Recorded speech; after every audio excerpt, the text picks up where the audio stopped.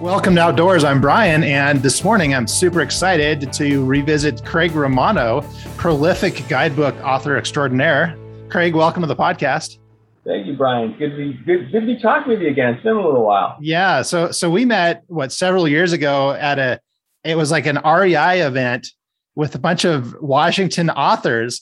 And I was drawn to your stage in your booth because, like, who is this guy with all this energy? It's almost like you were bouncing off the walls. And then I started looking at all the titles that you had published.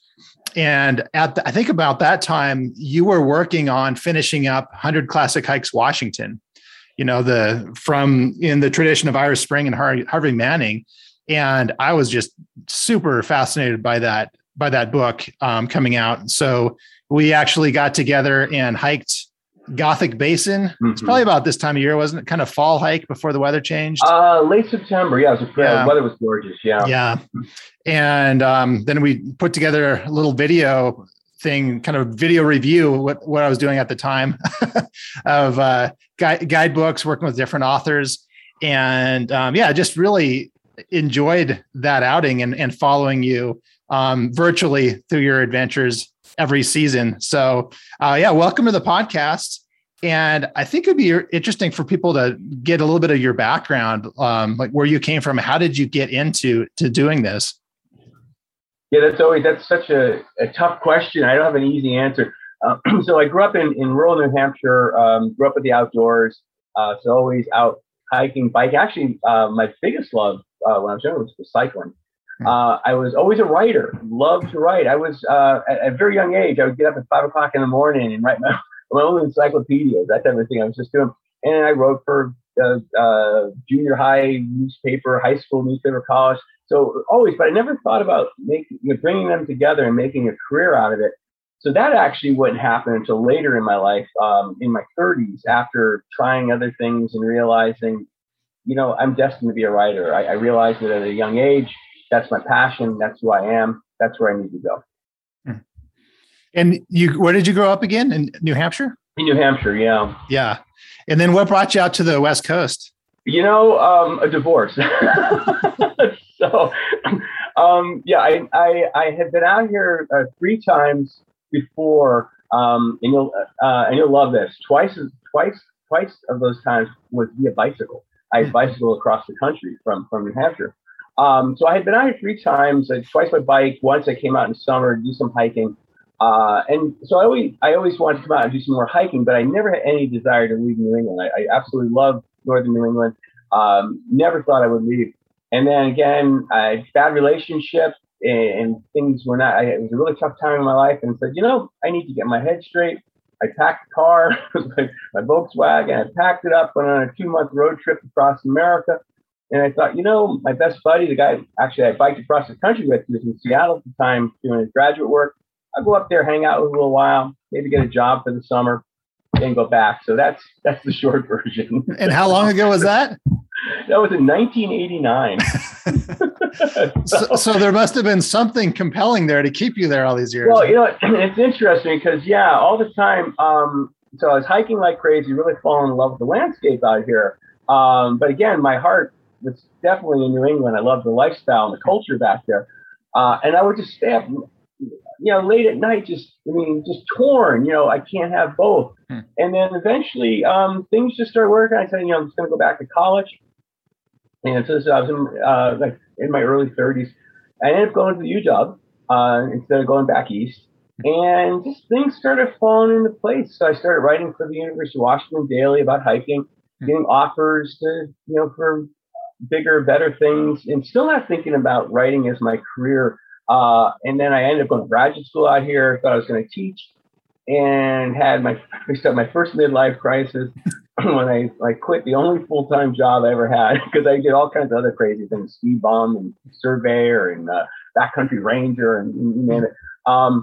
And just thought, I need to make a living out of writing. This is my passion. And as I became established here, the idea of going back east became more remote. And so I'm firmly, pretty much entrenched out here now with my writing. My work is just, everything is coming together. you just have to go with it. Life was leading me this way, and I went with it, and it's been great. So talking a little bit about the legacy of Ira Spring and Harvey Manning's 100 Classic Hikes, and kind of how you got involved in being able to create the new version for that. Yeah, dream come true. Growing up in the 80s, back east, I was always a big fan of hiking guidebooks. At the Appalachian Mountain Club, still puts out some wonderful books. And then when I moved out here, of course, the first thing, this is before internet and everything else, I bought all the Harvey books. I mean, I had them all. I mean, I was a big fan. They were great. I really admire these guys. I mean, Harvey, obviously, is a colorful character. We could spend many podcasts just talking about Harvey and his legacy and everything. But I really admired what they did and the influence they had, too. The influence on other people as far as getting them out and getting them motivated. The influence on helping to direct public policy, bringing to light. I can't remember when I started thinking, geez, I really like to write a book as well. And then again, being here in the Northwest at that time, thinking there's no way I can break in because these guys, pretty much have a market on it. I wasn't even looking at, there's so many competing titles out right now, but to me, and I'm not saying this because my publisher is Mountaineers Books, but Mountaineers Books, it's the gold standard. A lot of these competing titles just don't cut it. So how do I get in with them? And so still, again, it's on my radar. I was at this point, I was writing for local magazines, starting to get my name out there, but still had a long way to go. And I actually pitched my first book proposal sometime in the late '90s, mid '90s, because I thought, where's Manning Spring? Where is the gap where they haven't covered? It was in northeastern Washington, one of my favorite areas of the state. And I pitched the title. And it got rejected. And it wasn't as much because of me or my writing style, because the people at the time said, there's no interest in that. No one's going to buy it. It's very, very Seattle-centric to me. Of course, the irony and the sweetness is years later, I was able to put my Eastern Washington book out, and it sold very well. And it's like the, I told you so moment. But that's the thing. But eventually, what's going on in the Mountaineers, and I'm not privy to the inside makings, but they were thinking Manning and Spring, it's been a long time. These guys, a lot of their work was in the 70s and 80s. The books are dated. They're not getting out. They're getting older. And then, Manning and Spring both passed away, I think 2003 and 2006. So at this point, what are we going to do? What's the next generation? Meanwhile, book sales are being chipped away, not as much because of internet and things like that, because other publishers are coming out. A lot of people realize in Manning and Spring are dated. Some of the rhetoric of Manning is very, very divisive and not very tolerant, which actually it seems to be in again in certain circles, unfortunately. But they needed new voices and revamped the book. And I was noticed. My publisher had read some of my articles and said, this guy seems like he might be someone we can work with. And by giving a couple of titles initially, and then just putting my passion and giving the desire, it's like this is what I want to do. I ran with it to the fact that now I'm pitching titles to them that they weren't considering, and I've been very, very successful getting those launched, and they've been successful selling. So was it like the 70s and 80s when people were really getting into hiking as its own thing? And when gear, REI obviously started up, then things like that were going on to get people more out in the outdoors as hiking as a pursuit. How much of that was the documentation and the physical guidebooks? Yeah. So there's been several waves as far as outdoor recreation and such. And certainly, they're starting in the 60s. In the 60s, a lot of fueled by the Back to the Earth movement and kind of getting, just kind of shunning a lot of the commercialism, everything, discovering outdoors and really getting into nature.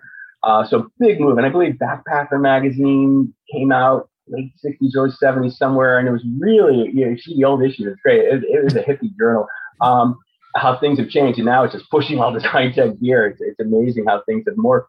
But that was the first. But back then, how a lot of people, I grew up in a rural environment, so it wasn't very hard to connect.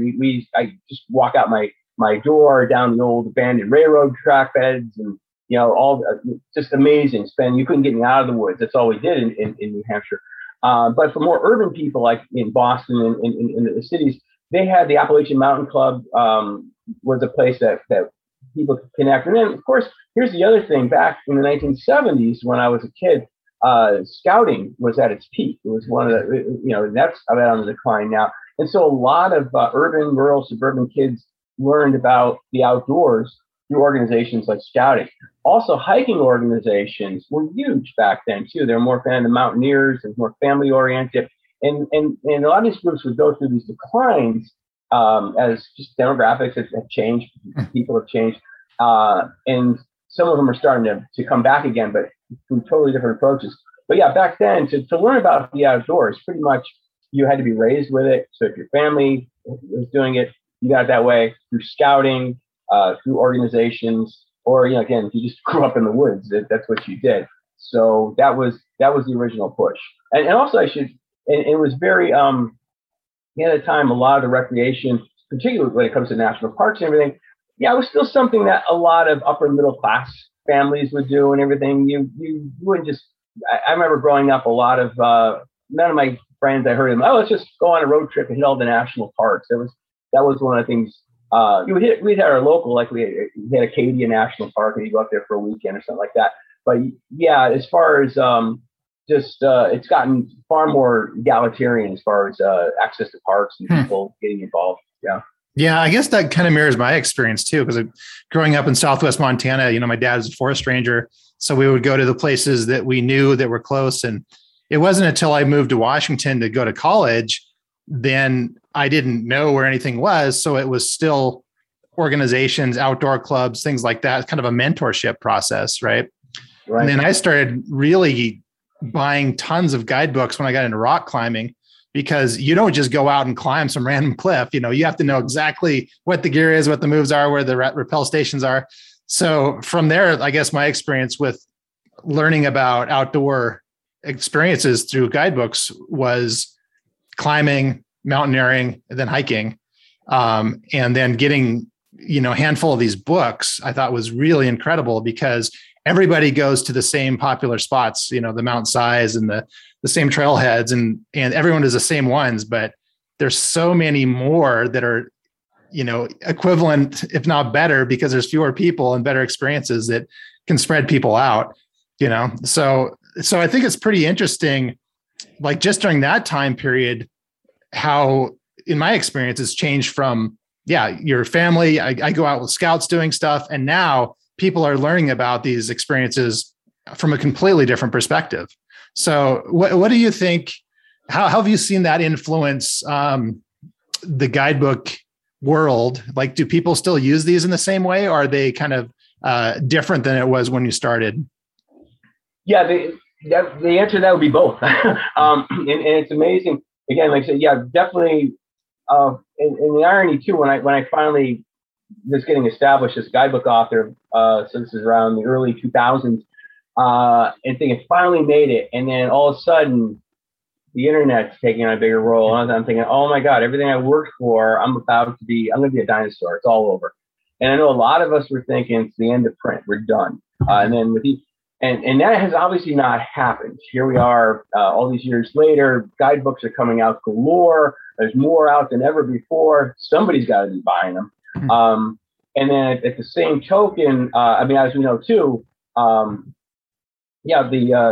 as far as how people are being introduced is changing a lot. So the internet, and particularly social media, has had a profound effect on outdoor recreation, both good and bad. And so, I certainly use social media as a marketing tool to connect to people. As an author, I can't even imagine not using it in this day and age. So it's become very, very effective for me to connect to my readers. But on the same token, I'm saying it's created all kinds of problems, because all the things you were saying, Brian, I remember when I moved out here 32 years ago, Mount Si was a busy place then. People know, they said, instead of finding out about Mount Si on Instagram, there'd be a Seattle Times article on it, where more people read newspapers or an evening magazine, or just because it was the one hike that everybody did, word of mouth. It was funny when I came out here, people were like, oh, you need to, I'm already finding all these off the beaten trails. So I've always been that way. And people are like, oh, you should try Mount Si. And I'm laughing like, yeah, you're the one place. And I've already been to all these obscure places. So that hasn't changed. If anything, it's exacerbated. Those crowded places have become even more crowded. And the biggest difference, what's affecting the obviously besides the numbers of people, again, we'll talk about the good and bad of that, is that when you belong to a hiking club like the Mountaineers or the Appalachian Mountain Club or enlightened scout groups, there's plenty of bad scouting groups who taught you proper leave no trace, which is a whole movement that was coming in the 70s to combat a lot of the poor practices that people were doing back in the 60s and 70s. You were learning correct ways of interacting with the land. Unfortunately, that's not happening right now because so many people are learning about a trail like, oh, look at this pretty picture on the internet. And they're going without any idea about their impact, how to interact, rules and regulations, or even their own personal safety. So that's creating all kinds of problems right now. So, and they're not reading my guidebooks, so I'm not reaching them. So how do you reach them? And that's becoming a big challenge for a lot of us, not just authors, but also people, hiking organizations, land managers. How do we reach this new generation? Because everything is online to them. So to survive as an author, as a print author, I've had to certainly embrace more of the internet as well too, and I think that's true in all media now, and probably things what you do too. It's a combination. You work with both, to make it effective, and you will get some converts. And so what's interesting, and again, I'm not totally up on the pulse of trends, and certainly on young people, but what I've started seeing in the last kind of 5-6 years or so is print is starting to come back for a lot of people. Just like I have young friends who are into vinyl, so it's amazing. They want the sound in vinyl, and so one of my this is happening this summer, and this is one of the things that just restored my faith that I'm not a dinosaur. I'm still there. So I'm on a really obscure trail in the Chihuahua River Valley north of Lake Wenatchee. Here comes this young trail runner. He's in his 20s, and we stop and chat, and I said, I'm a trail runner. I wouldn't run this trail. This is kind of rough, blah, blah, blah. I can give you so many better places to run if you want. And he looks at me, he goes, yeah, I know. He says, but I have this book by Craig Romano, and I'm trying to get all these trails done. And I sunk. And I think, you're kidding. I go, I'm the author. And so all of a sudden we just started talking. But at one point, I was impressed. Great, he's a runner. He's doing all these obscure trails. So I finally asked him. I said, I got to ask you. I said, you're young. You bought a book. This is great. What's going on? Right. Because I don't see it. And he said, there's so much junk out there on the internet. The crowdsourced stuff. You're the real deal. You're a trusted source. You got and I thought, yeah, man, you need to get that word out. That's exactly what, obviously, I need to get the word out because it's how I make my living. But the truth in that, yes, I'm going to tell you, I am the trusted source. I do all the research. You're going to get more than just a pretty picture, and you're going to get a better experience because you're going to know what you're getting yourself into. And I bring up topics like leave no trace and wildlife and everything else that's out there that you're not getting from these quick clicks on the internet. So, and the same thing, when I first started doing book talks, I was still in my 40s, and I would sit out there and I'd look in the audience. I was the youngest person in a lot of these crowds. It was all aging boomers.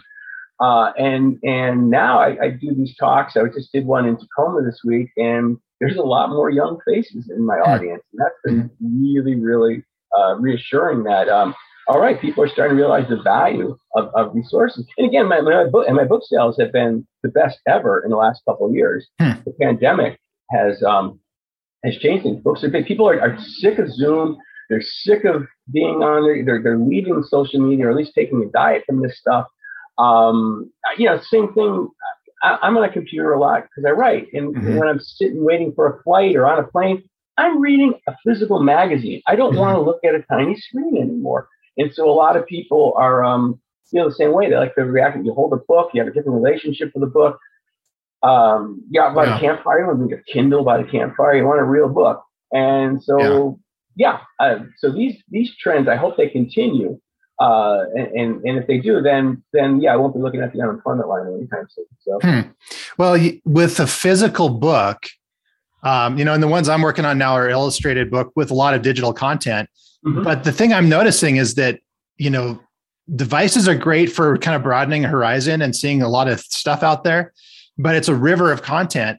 And if you want any deep content, then it's hard to find it. It's hard to find something that was posted 3 days ago on Facebook. It's like, it's gone, it's washed away. So you need like an anchor, like a physical thing, like a physical copy that's analog, so that people can detach from that. They might not know about it unless there's social media, in this day and age, how we communicate. But then having that deeper dive in a physical thing seems really, really valuable.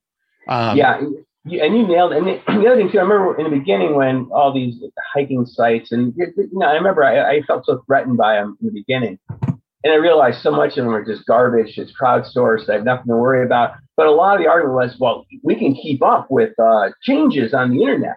Where a book, you can't do that when I'm printing. But the thing is, I'm finding keeping up on the internet is just as hard work as keeping up as an author. It's not being done. Yeah. And so you can still pull up stuff. You can hit Kennedy Hot Springs, for instance, by all kinds of suggestions.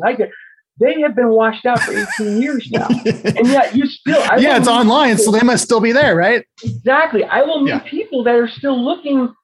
They get to it like, oh, we were going to do this hike, but the road's washed out. It's been washed out for 10 years. So again, they're using unreliable sources, just clicking. Just like all the false narratives that are out there in politics and everything, there's a lot of that out there in recreation as well. And then the other thing too, when you buy my book and you read my book, it's the real deal. You're getting information. I'm not trying to sell you gear. I'm not trying to data mine who you are so I can hit you up with things. Mm-hmm. So all this stuff on the internet, this stuff is just being thrown up there.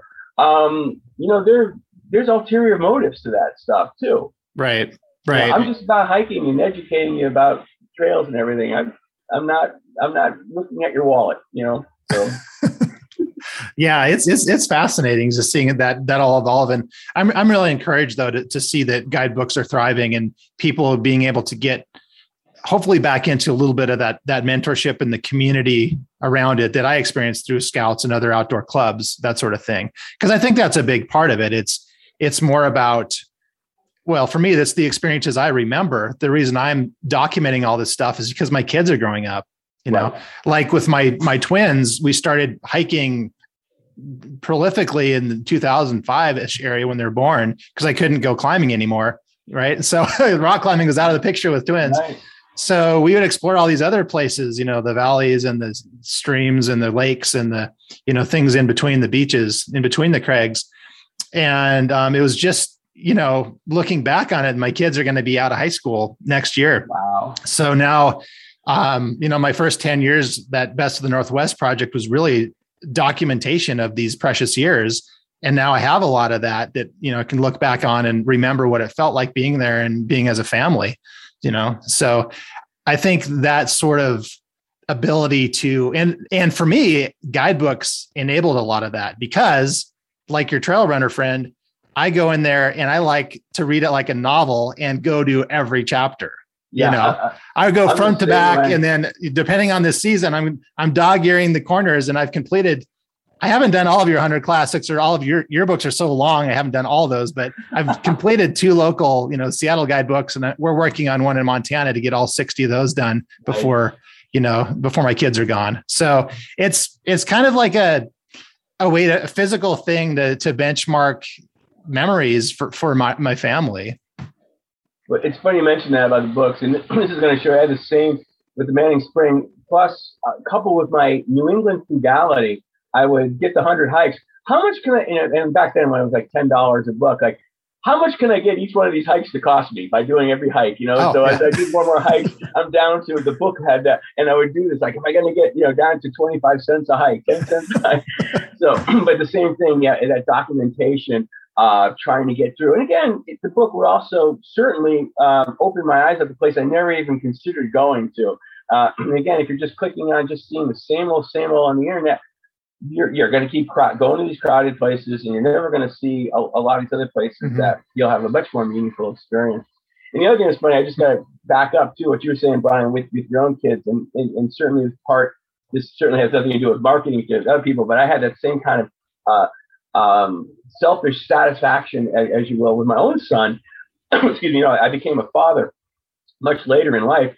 And as I was doing this, I was just finishing up the backpack and all this hardcore stuff. And all of a sudden I started working on this urban trail series that worked out perfectly. I mean, people actually said, you timed this. No, I didn't time this. I mean, use my son as a marketing prophet.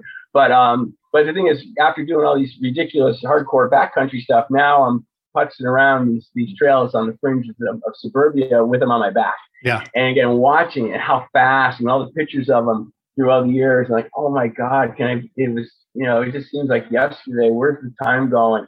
So that's been fun because, he accompanies me on quite a few hikes, and I document that in photos. And just freezing those moments. Well, and with little ones, like, it's a different pace, right? So, if we're going out just trying to hit a destination, just hammering hard and going fast, and I think I calculated when I'm going by myself and my dog, I'm 5 times faster than my family.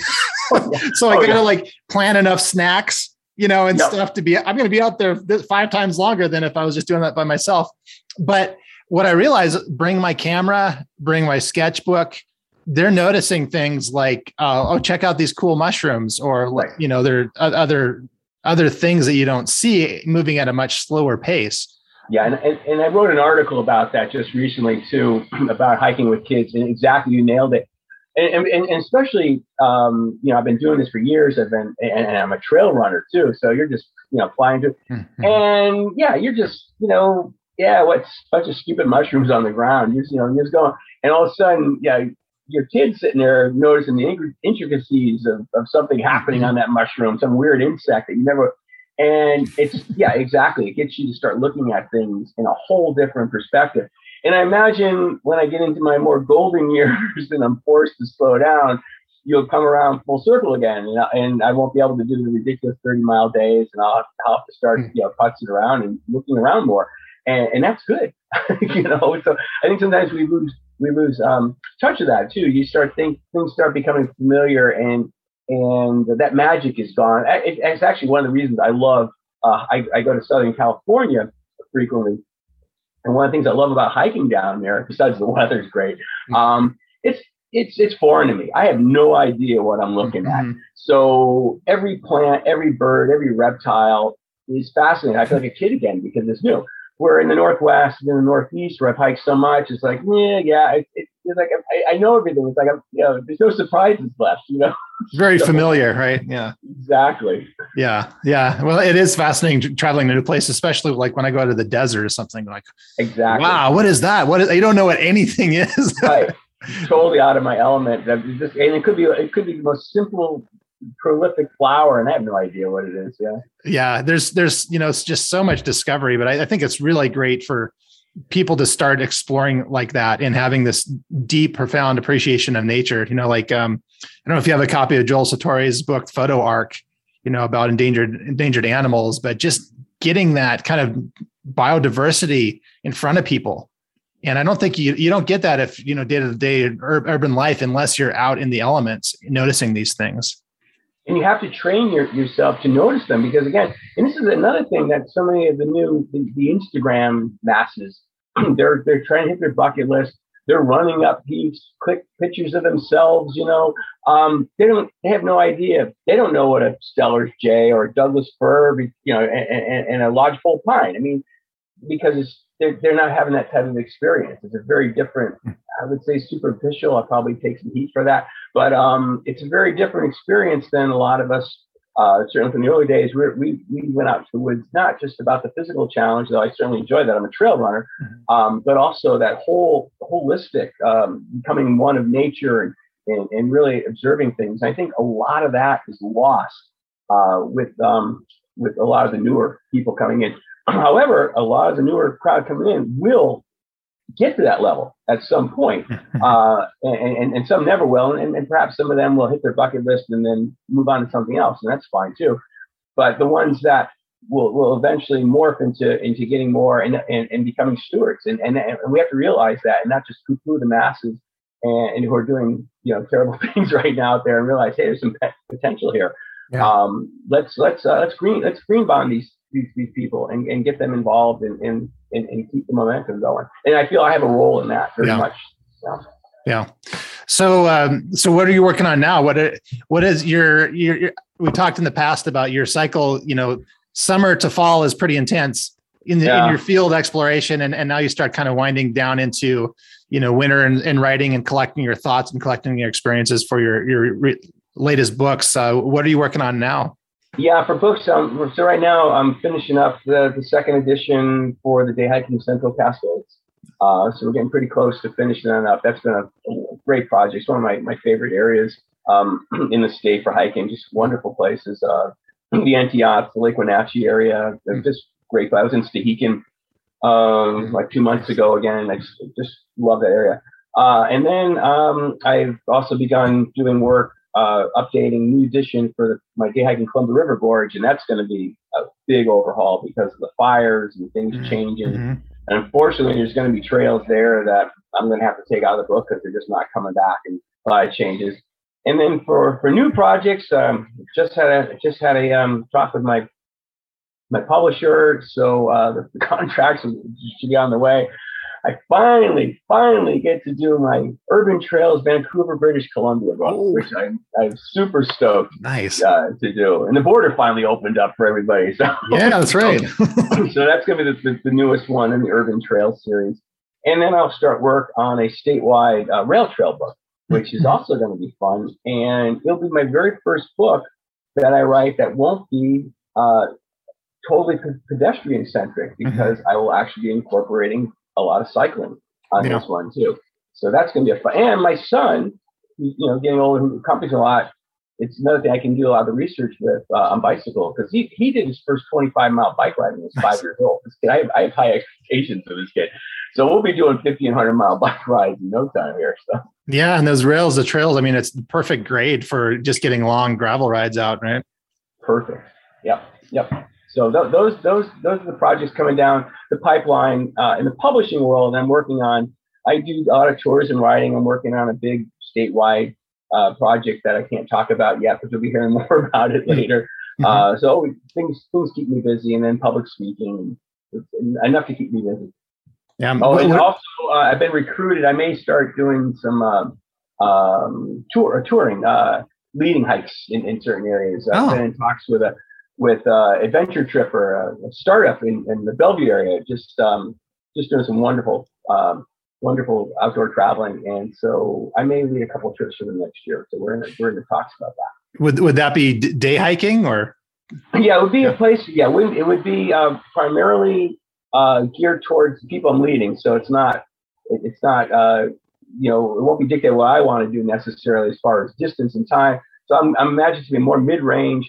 And we'll be staying. It'll be a place where we'll stay in decent accommodations and that type of, and have some flex in the itinerary. So a lot of hiking, and also some workshop type things like learning certain techniques. Again, we're trying to feel out what people are interested in, where they want to go, what they want to do, and then hopefully we'll design a couple of trips.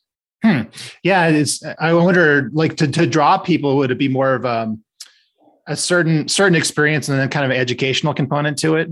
Exactly. But it's also the type too. There's quite a few people. I know a lot of the people that have been using Adventure Tripper are new to hiking, or also even new to the country.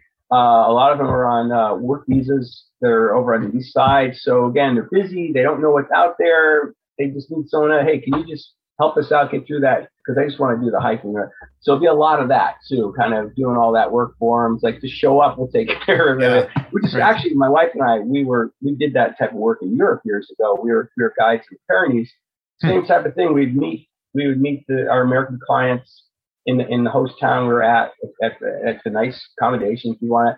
And yeah, we did all the planning. They didn't have to worry about speaking French or Spanish or finding the trailhead. We did all that, and we knew enough knowledge about what you're looking at, the history of the place, the wildlife, so they don't have to thumb through books they can't understand.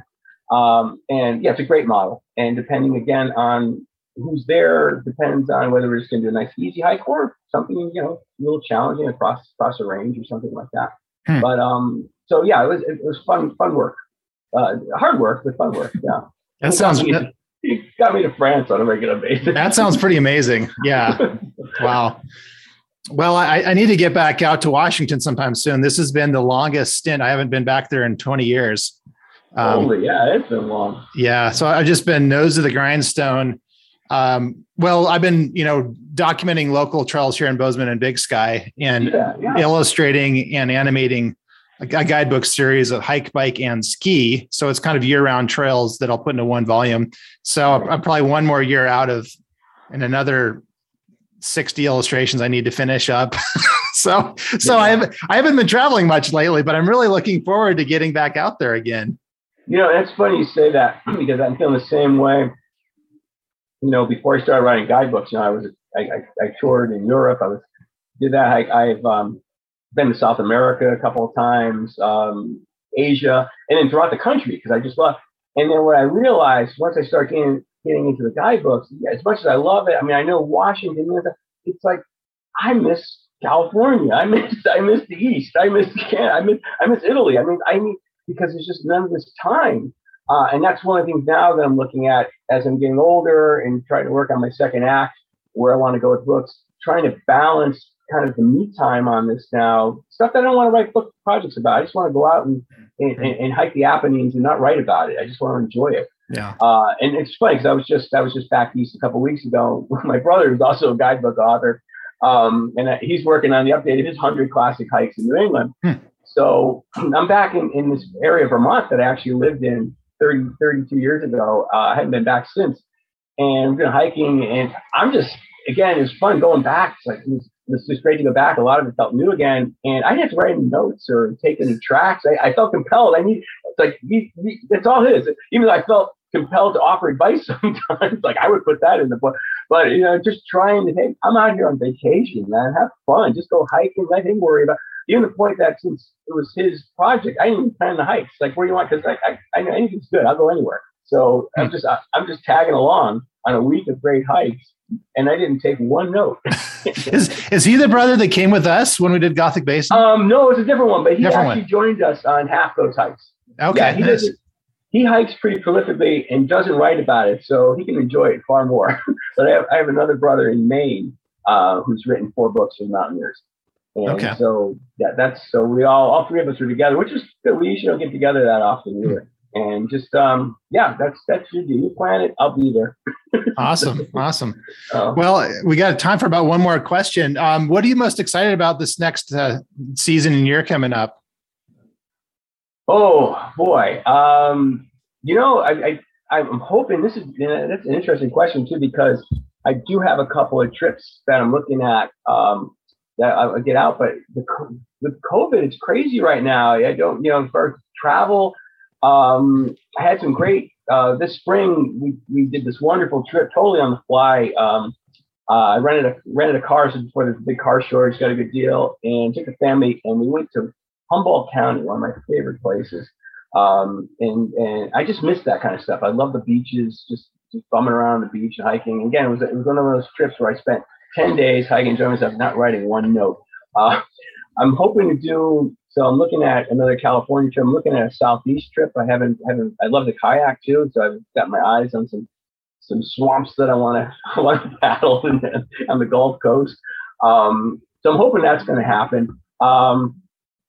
Just plugging away. I'm excited to start working on my Vancouver book. I haven't been up there since February of 2020. Incidentally, I was up there talking to an author about working on this book, and then a month later, our whole world got turned upside down, and that was the end of that. So I'm really looking forward to that. Vancouver's really close to where I live, so it's day trips and weekends. I can take my family. And that's the point. I guess to make that, as much as I complain sometimes, like these books are so much work. Again, it gives me a motivation because you talk to how many people have been to Vancouver a bazillion times, and all they do is go to Stanley Park. And I'm writing a book that's going to have 55 destinations within the Lower Mainland, and a lot of those I never would have gotten to either if I wasn't writing a book. So, I'm looking forward to that. And then the other thing, I'm looking forward to more ultra running and trail. I started ultra running in my late 40s, and then kind of went off a while, and then as we talked earlier, I developed this autoimmune disease last year that's had me reassessing my life, and I've got in control, and I decided I'm going to go for it. Now there's only so many good years left. Eventually I'll slow down. So I'm challenging myself. I did the Cougar Mountain 50K 2 weeks ago, kicked my butt, 7,300 feet of elevation. But again, I'm out there running with the 30-year-olds and the 40-year-olds, and it's just fueling my fire. I'm enjoying it. I did the Timberline Trail in a day this summer, which was just grueling. I loved it. So I want to do more of that kind of stuff too. So I'm looking at, all right, what else locally, and maybe somewhere, where can I find some more challenges? What looks good that I can do before I'm forced to finally start slowing down. Because I'm gonna go down kicking. Believe me, it's not gonna be it. Well, it's funny. I think, the more you explore and discover things, I know for me, at least, my bucket list just keeps getting longer. Oh, it's crazy. Yeah. And yet, there's only so much. I know it's so depressing because you look at that hourglass and there's not as much sand on the top of that thing anymore. And you nailed it, Brian. I've always been this way. I remember even in my 20s, I had anxiety about all the things I wanted to do, and there wasn't enough time. Mm-hmm. I would just I got to do it, and it just, that's part of fuel how I created my lifestyle. Because I realized I can't spend my entire life working in an office and having 2 weeks vacation to go. There's so much out there. I need to do it. And so that's always been, it's funny because it's in now with the younger people. This you only live once, and it's fair enough. I was doing that stuff 40 years ago, way ahead. I recognize how important that was. So yeah, this has been great. I'm sorry, I've just been distracted. Yeah, so even now I realize I had all that anxiety in my 20s, and now even now at 60 years old, I realized there isn't much time left. I got to get all this done. I could live 4 lifetimes. It's just, and again, I don't understand people who complain about being bored, who just sit around and do nothing. Are you kidding? Can I take some of those excess years from you? Because I can put them to work. Well, I think that's something that maybe comes with age too. I remember thinking, being younger, I just put so many limitations on myself, and then you get to a certain point, it's like, why I want to do that? Well, I just do it. And you're seeing people now doing more outrageous, longer, more intense things because they don't know any different. And they just start, they're smart about it, hopefully, but you start realizing at some point, well, what am I waiting for? And why don't I get in here and learn new things, try new things, and just keep constantly pushing forward? And then you end up like doing things you didn't think you were capable of doing. Absolutely. Like doing the 41-mile, 10,000-foot vertical hike in a day at age 60. Because your biggest, again, if you're your worst critic and you self-defeat. And the same thing, and it's changed a lot, but certainly when I was growing up, I mean, I'm a young boomer, so the boomers redefined everything, but there was still, I remember I was going to ride a bike across America at age 18. And again, the resistance from people, right. I wasn't just across the country, it was around the country. I spent 8 months on the road, and people were like, that's irresponsible. You should be going off to college, you should be working, all this stuff. There's less of that today. People now are saying, oh, that's wonderful. You should go for that. So yeah, and certainly I'm the type that will encourage you. If you're the type of parent who's upset that your kid wants to take a gap year because he's going to get behind, don't have me come talk to your kid, because I took 13 gap years and ended up with an advanced degree. So awesome. Well, Craig, is there anything else like to add at this point? It's really great catching up with you. Likewise, Brian. You know me. I can talk forever. It's an asset and a problem. So I just saw it. I got a message from one of my helpers. She said my mountain biking book just won best local book of the year. Yay! Illustrated mountain bike book, regional thing. So what a weird concept, but I think people like it apparently. So that's it just came in. That's exciting. That is exciting. Yeah. So well, I hope that we can connect again soon. I'd love to go out and do some more trail time with you. It's always such a pleasure. Same. And I haven't been to Montana in years. Matter of fact, one of my very first projects, the Hiking with Dogs, Eastern Washington, which is now out of print. It was one of my very first books, Inland Northwest, had me in Western Montana. It was in the Cabinets and up to Yak in that area. I haven't been there in 17 years, 16 years. Wonderful area. So it's been a while since I've been in Montana. So. Well, I think, I grew up here and I was always dreaming about the Northwest because it's so exotic with all the ferns and, Cascade Mountains and waterfalls, things we don't have here, and glaciers and and beach sides, all that stuff. And I'm still fascinated by it, So but I think the thing that's in Montana that's really unique is the wildlife. Oh, God. Oh, my gosh. They're like on any given weekend, we're seeing, elk, bear, everything except for, I don't ever see any big cats. They're always elusive to me. That's one thing I've never seen that would like They're to. Out there. But, yeah. But I mean, the wildlife, it's common that, especially in certain places, you see things, because we're so close to the Yellowstone ecosystem. So that's a really special thing. Yeah, I agree. Yeah, that is very so. And again, you just nailed a good point there, Brian.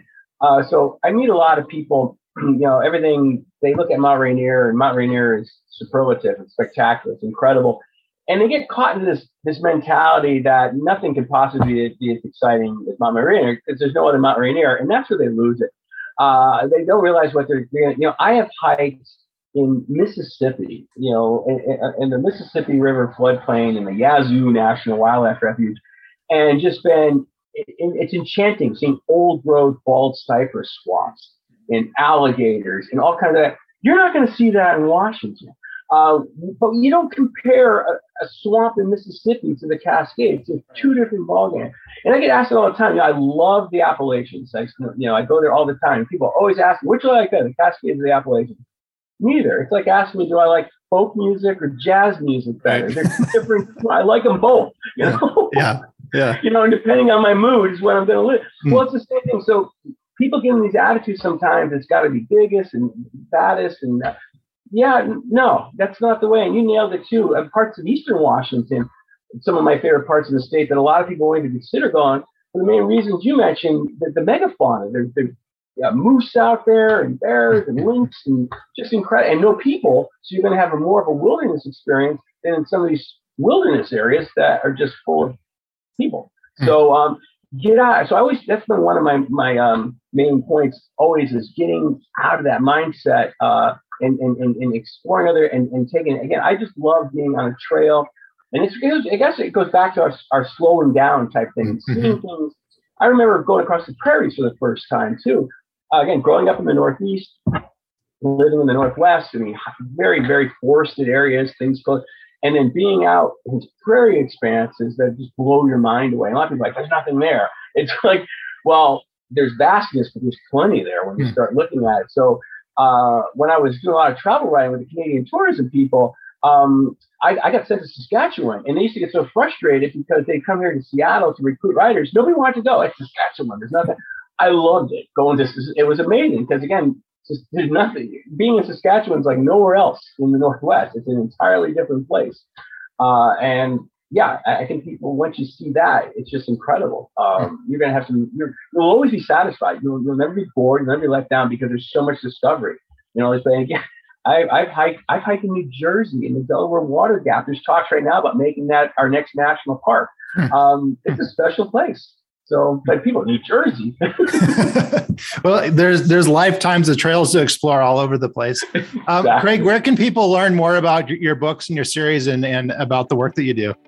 Yeah, I certainly invite you, CraigRomano.com. And if you're on social media, Craig Romano Guidebook Author is my page. I'm very, very interactive, as you know, Brian. So, it's a good way we can build up a relationship. You can also find where I'm doing public speaking. Hopefully, get COVID under control. I'll be doing more and more of it. I really miss interacting. I know a lot of authors are introverts. This East Coast Italian is not. I like being out and meeting people, and there's a couple of places you can find out, keep up with what I'm doing, where I'm going, what's coming out, and we can connect that way.